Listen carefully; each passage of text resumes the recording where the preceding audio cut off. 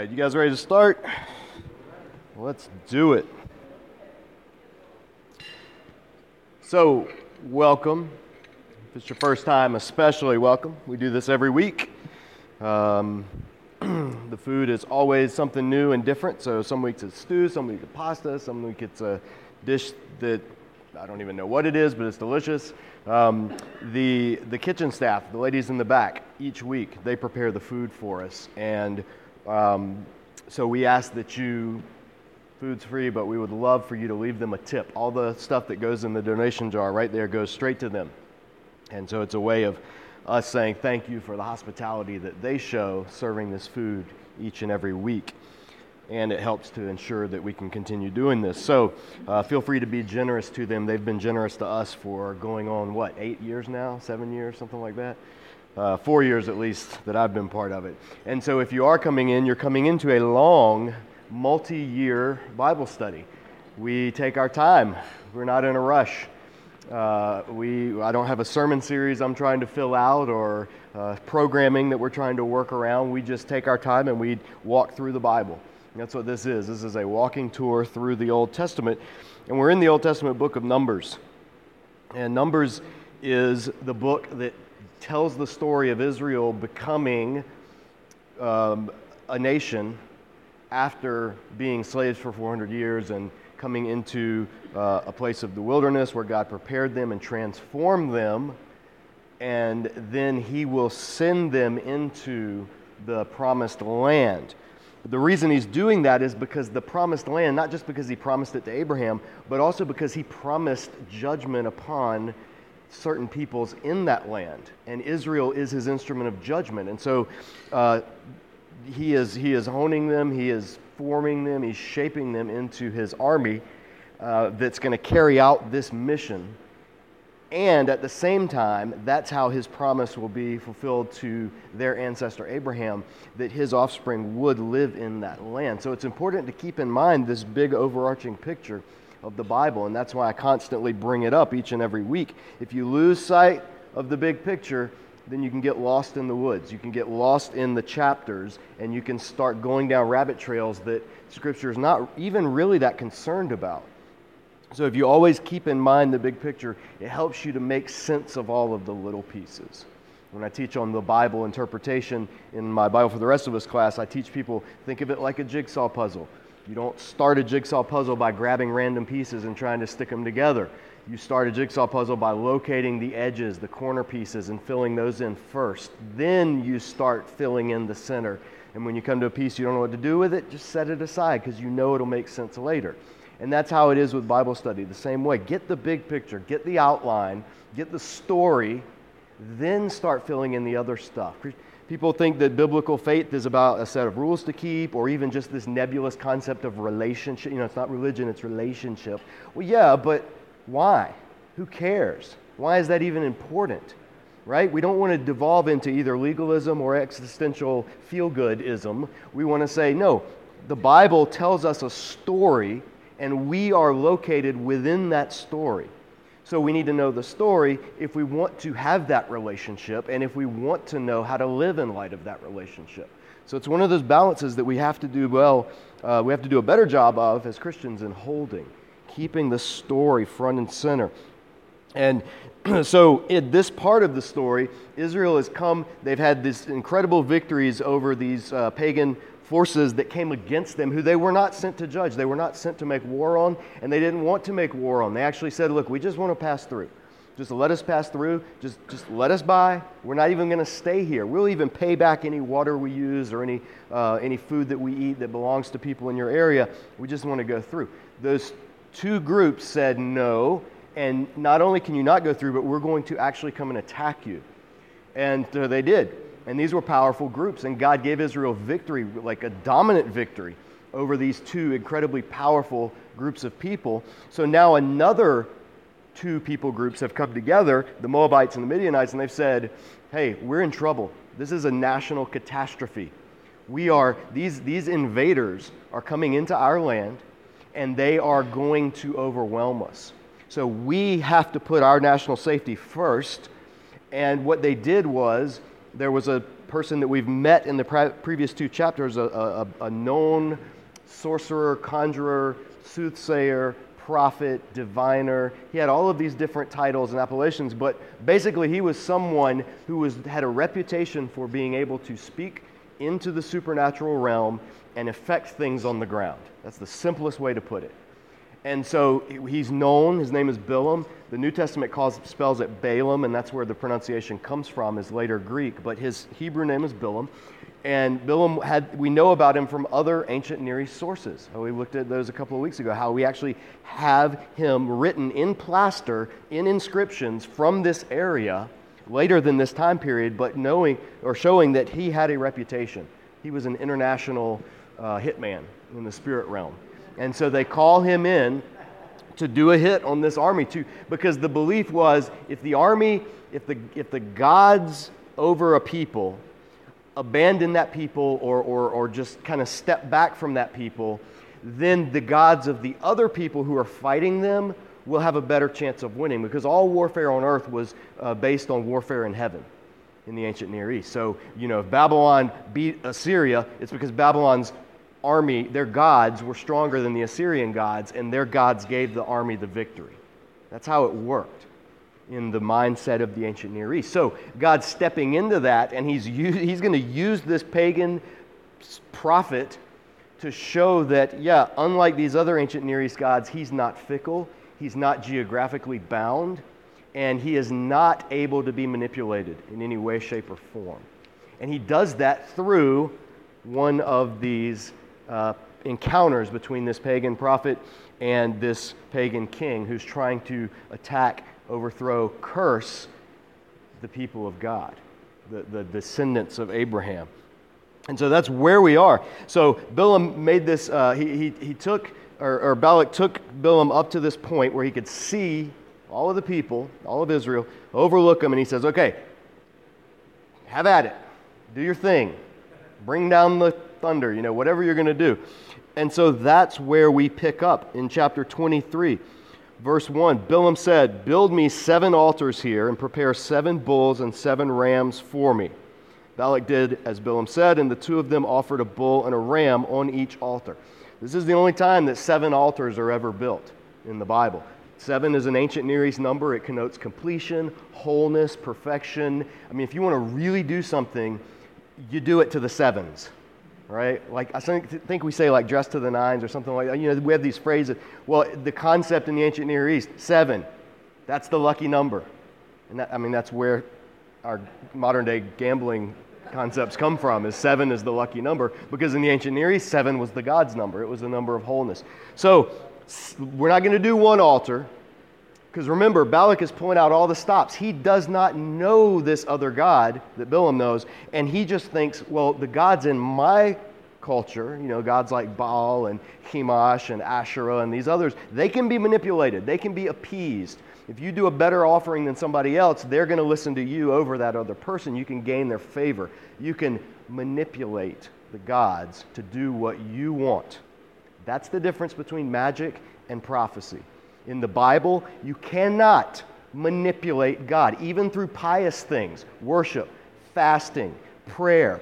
None of that stuff matters if the relationship with God is not one of submission to His will and an ability to say, God, this is what I want, but I will go with what you have, but this is what I'd like. That is that's supplication. Trying to say, and this is where you get the crazy, just diabolical faith healer people, you send me $20, I'll give you this miracle water, and then you sprinkle it on yourself and you'll get that new car or whatever.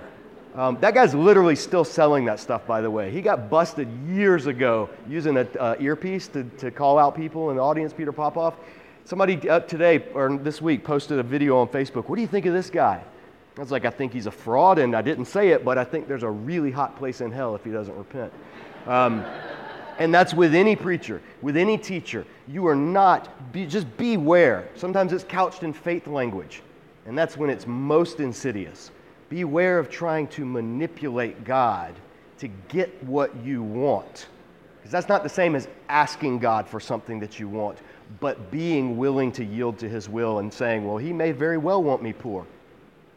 He may very well want you poor or sick or some other condition that he says, my grace is sufficient for you, as he did for Paul, as he did for the prophets of the Old Testament. So always keep that in mind. But Balak doesn't know that. He's used to the world of the ancient Near East where the gods do what you want when you just appease them and offer them the biggest gift. So they build this big sacrificial ritual, 7 altars, a bull and a ram. Remember, those are the 2 highest forms of offering in the ancient Near East. Going back in Leviticus, that's what the king and the priest offered when they were giving their burnt offering, was a bull and a ram. Those are like the Cadillac, or what's today's equivalent of Cadillacs in the 70s. Those are like the Tesla of offerings, or however you want to put it. And so they build the altar. Then, verse 3, then Balaam said to Balak, stay here beside your offering, or literally stand by your offering. And that doesn't mean you stay here, I got to go do something. It's when you stand by your offering, that is a sense of identifying with your offering if you're making a supplication. Standing in the, so he is symbolically, Balaam is telling Balak, stand in the place as a proxy for your people, this sacrifice that you're offering. And then he says, I will go aside, perhaps Yahweh, the Lord. He's not talking about a pagan god. Remember, Balaam knows Yahweh. We don't know how, we don't know what his relationship with, but we know that he has a genuine communication with Yahweh, the God of Israel. And that's what we talked about last week. He says, perhaps Yahweh will come meet with me. Whatever he reveals to me, I will tell you. Then he went off to a barren height or a worn path, or the word's translated differently. It's just kind of this by itself place. Verse 4, God met with him. And Balaam said, I've prepared 7 altars, and on each altar I've offered a bull and a ram. God doesn't even acknowledge that. Verse 5, the Lord, Yahweh, put a message in Balaam's mouth and said, go back to Balak and give him this message. Put words into his mouth is a phrase that's used of some of the prophets in the Old Testament. It means God gave him, this is what you're going to say. Now, this is the first time this is going to happen. This is going to happen 3 times. And as we saw last week, now Balaam is going to be in the place where his donkey was in the previous chapter. Caught between what God's declaring and what another person wants to happen. Just as the donkey was caught between the angel of the Lord and Balaam, who wanted to get to where his payday was. So now he's kind of, he's reliving basically, and he's learned his lesson from the donkey in this section. Because he goes on to say, verse 6, so he went back to him and found him standing by his offering with all the princes or the chiefs or the high men or whatever you want to call them of Moab. Then Balaam uttered this oracle. And that oracle, this is a fun word. The word for this is mashal, and that's actually the title of the book of Proverbs. This is a proverb or a saying, or it's something that is poetic, cryptic, and meant to be pondered. So it's not just like, let me tell you just what God said. No, this is why we have it. Most likely why I have it preserved. It was because it's poetic, and he gives it to him in standard Hebrew poetic form, or at least that's what we have here. This is how Hebrew poetry works in general, and this applies to the prophets, the Psalms, some of the Proverbs, the wisdom literature, Job, whatever. Hebrew poetry doesn't rhyme, and it's usually 2 lines or 3 lines. All right, so that's kind of a stanza in Hebrew poetry. 2 lines or 3 lines, bipartite or tripartite. And the 2 lines, they either say something once and then say it again in a slightly different way, or they say something once and then they say it again in a way that builds upon it, like builds it, expands it, or they say it one way and then say its opposite in the other line. So those are basically the 3 types of approaches that Hebrew poetry takes. That's why it sounds so repetitive to us.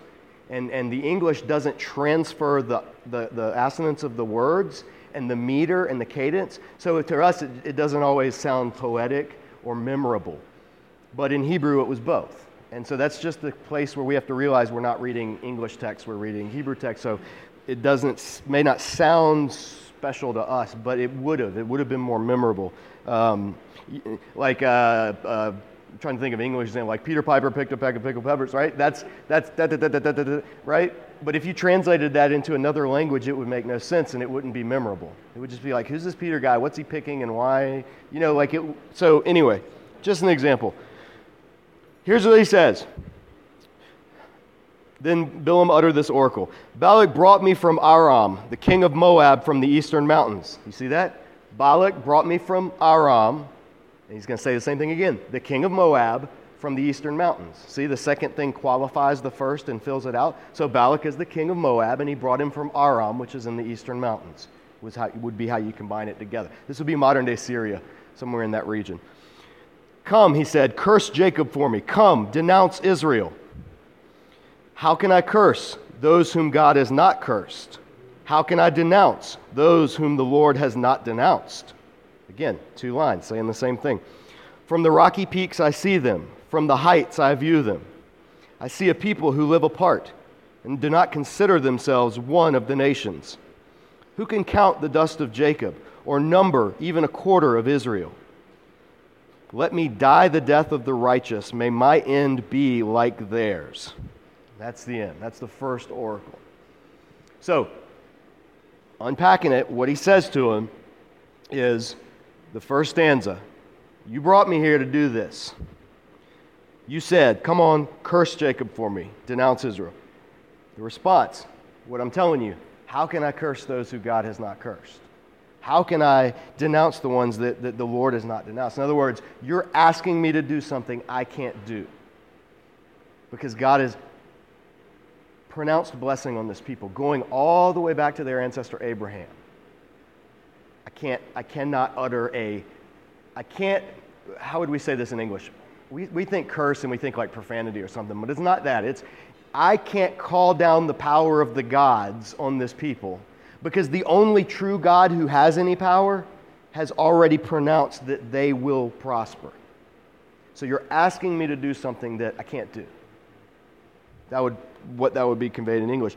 And then he says, from the rocky peaks I see them, from the heights I view them. We're standing here on this barren place, on this rocky peak, this mountain path, and I'm looking at them. I'm viewing them. And verse 10, who can count the dust of Israel? The dust of Jacob, the fourth part of Israel. Remember, Jacob and Israel are synonyms, because before he was ever named Israel, he was named Jacob. And so you can speak of the people as if they are the person. That corporate solidarity. We've seen that all the way since Genesis. In fact, this is directly, all of these oracles that Bilam is going to give over these next 2 chapters are directly noting the promise God made to Abraham in Genesis 12 and then unfolds through the rest of Genesis. Remember, God said, I'll make your offspring like what?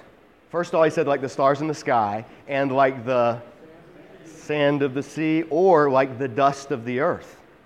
Like these were promises God made. So now this pagan prophet who has no interaction with them up until now is recognizing and God's saying, this is already set.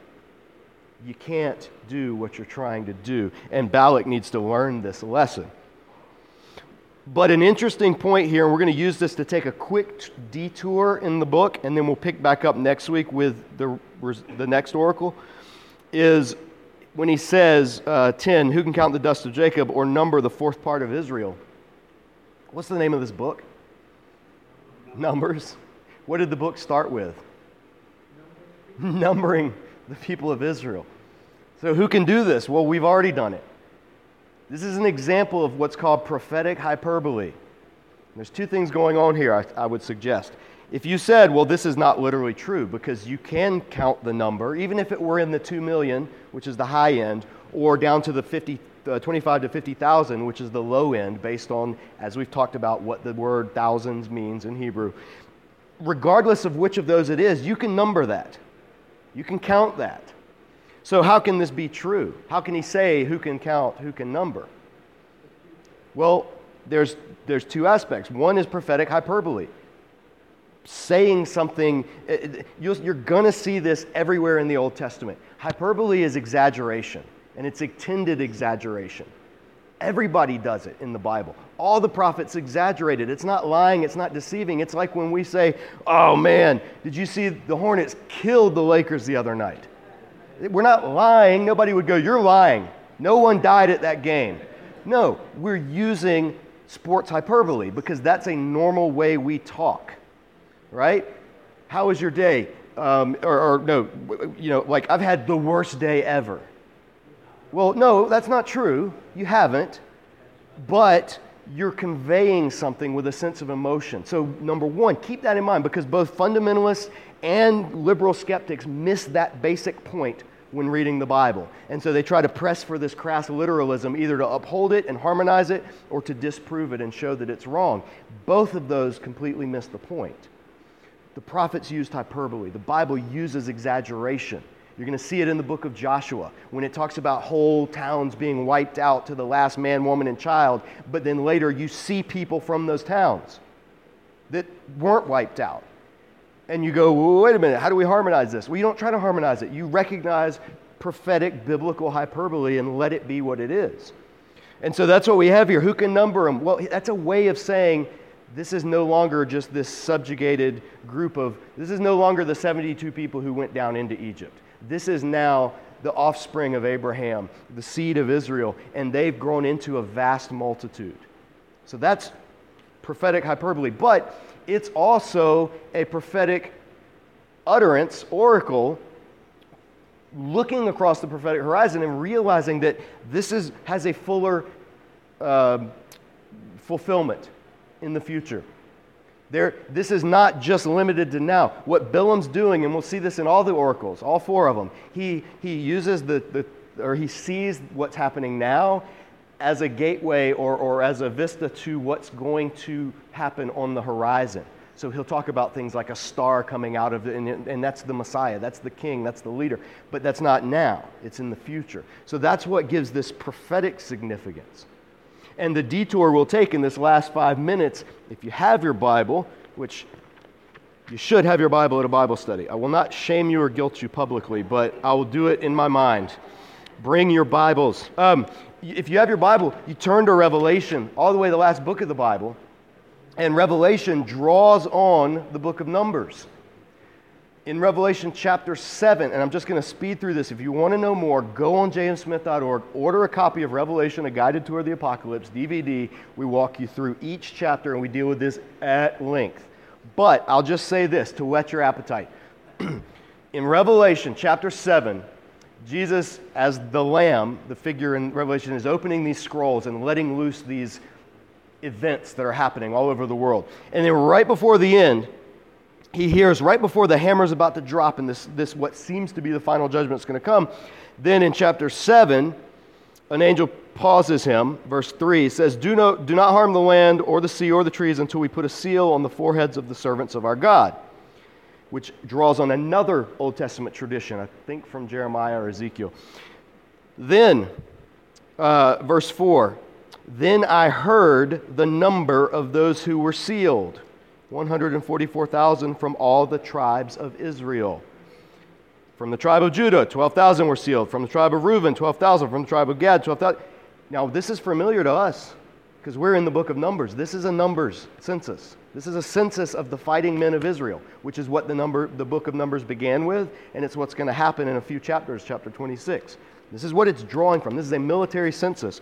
So John, the seer, in this vision, hears, hey, seal up the servants of our gods before all this bad stuff happens so that I know who's who, which is based on another Old Testament event. And then he says, and then I heard 144,000 from the tribes of Israel. Okay, makes sense. He goes out, lists them all in a military census. Verse 9, after this I looked. So what he heard was military census from the tribe of Israel. After this I looked, and before me was a great multitude that no one could count, from every nation, tribe, people, and language, standing before the throne and in front of the Lamb. They're wearing white robes and holding palm branches in their hands. They cried out in a loud voice, salvation belongs to our God who sits on the throne and to the Lamb. All the angels were standing around the throne, around the elders, around the four living creatures. They fell down on their faces before the throne and worshiped God, saying, Amen. Praise and glory and wisdom and thanks and honor and power and strength, that's 7, to be to God forever and ever. Then one of the elders asked me, hey, these in white robes, this innumerable multitude who was described as the army of Israel, who are they? Where do they come from? And I answered, sir, you know, meaning I don't. And he said, these are they who have come out of the great suffering or tribulation. They have washed their robes and made them white in the blood of the Lamb. They are before the throne of God and serve him day and night in his temple. That's Levitical language. They're dressed as Levitical priests, by the way. And he sits on the throne and will spread his tent over them. Never again will they hunger, never again will they thirst. The sun will not beat upon them, nor any scorching heat. For the Lamb at the center of the throne will be their shepherd. That's the language of Israel again. He will lead them to springs of living water, and God will wipe away every tear from their eyes. Revelation 7 gives this picture of the ultimate state, the status of God's people. It uses language from Leviticus. It uses imagery from Numbers. It uses imagery from the prophets. All of it, puts it in a blender, blends it up, and it's just like, this is God's people. That's what it's described. How did it start? With a census based on the book of Numbers, military counting of the fighting men of Israel. So what does that mean? What it means, among other things, is people from every tribe, language, people, and nation are brought into the identity of God's people, Israel. They're not replaced. God doesn't say, oh, I was cool with the Jews, but you're out of here. I got a new thing called the church. No, that's heresy. But it's also not two separate things, like some popular teachers teach. Oh, the Jews, they have their thing with God, Old Testament, and we Christians have the New Testament. Heresy. No. Rather, this is the people of God, the seed of Abraham. From that seed will come the Messiah. The Messiah will be the embodiment of all of God's promises to all of God's people for all of God's time. And then that Messiah will inaugurate the new covenant, which invites Gentiles to be grafted into that same tree that's been there all along. That is Israel. So there's no replacement. There's no separation. So why do I harp on this? Because if you stand in faith with Israel's Messiah, no matter what language you speak, what color your skin is, what nation you were born in, or who your parents were, if you stand in faith with Israel's Messiah, you are Israel.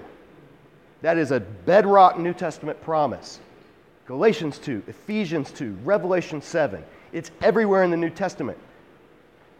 And we have to keep that in mind. Otherwise, the book of Numbers that we're in becomes a book about them instead of the book about us. Our continuation of this. So when God says, those who bless you, I'll bless, those who curse you, I will curse. Hey, guess what?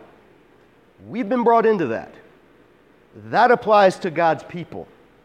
That has far less to do with what presidents bomb what countries in modern day world, and far more to do with the destiny of God's covenant people who are in relationship with God's Messiah, Jesus. And so it's super important to keep that in mind in this last 30 seconds before we leave, because what Bilam is trying to do is set the whole project off the rails. Balak's saying, curse these guys, and Bilam's saying, all right, and then he comes back and says, I can't do it. Why? Because Israel was the seed of Abraham. And Abraham was the one who God says, leave your people, go to a place I'll show you. If you do this, I'll make your name great. I'll make you into a great nation. Those who bless you, I'll bless. Those who curse you, I'll curse. You will be a blessing. And the final, in you, corporate, all the peoples of the earth will be blessed. So in this oracle, Bilam sees, this is a people who aren't like the rest of the nations. This mass of former slaves gathered on the plains of Moab. They aren't like the former nations. They have been called out of the nations in order to reach the nations.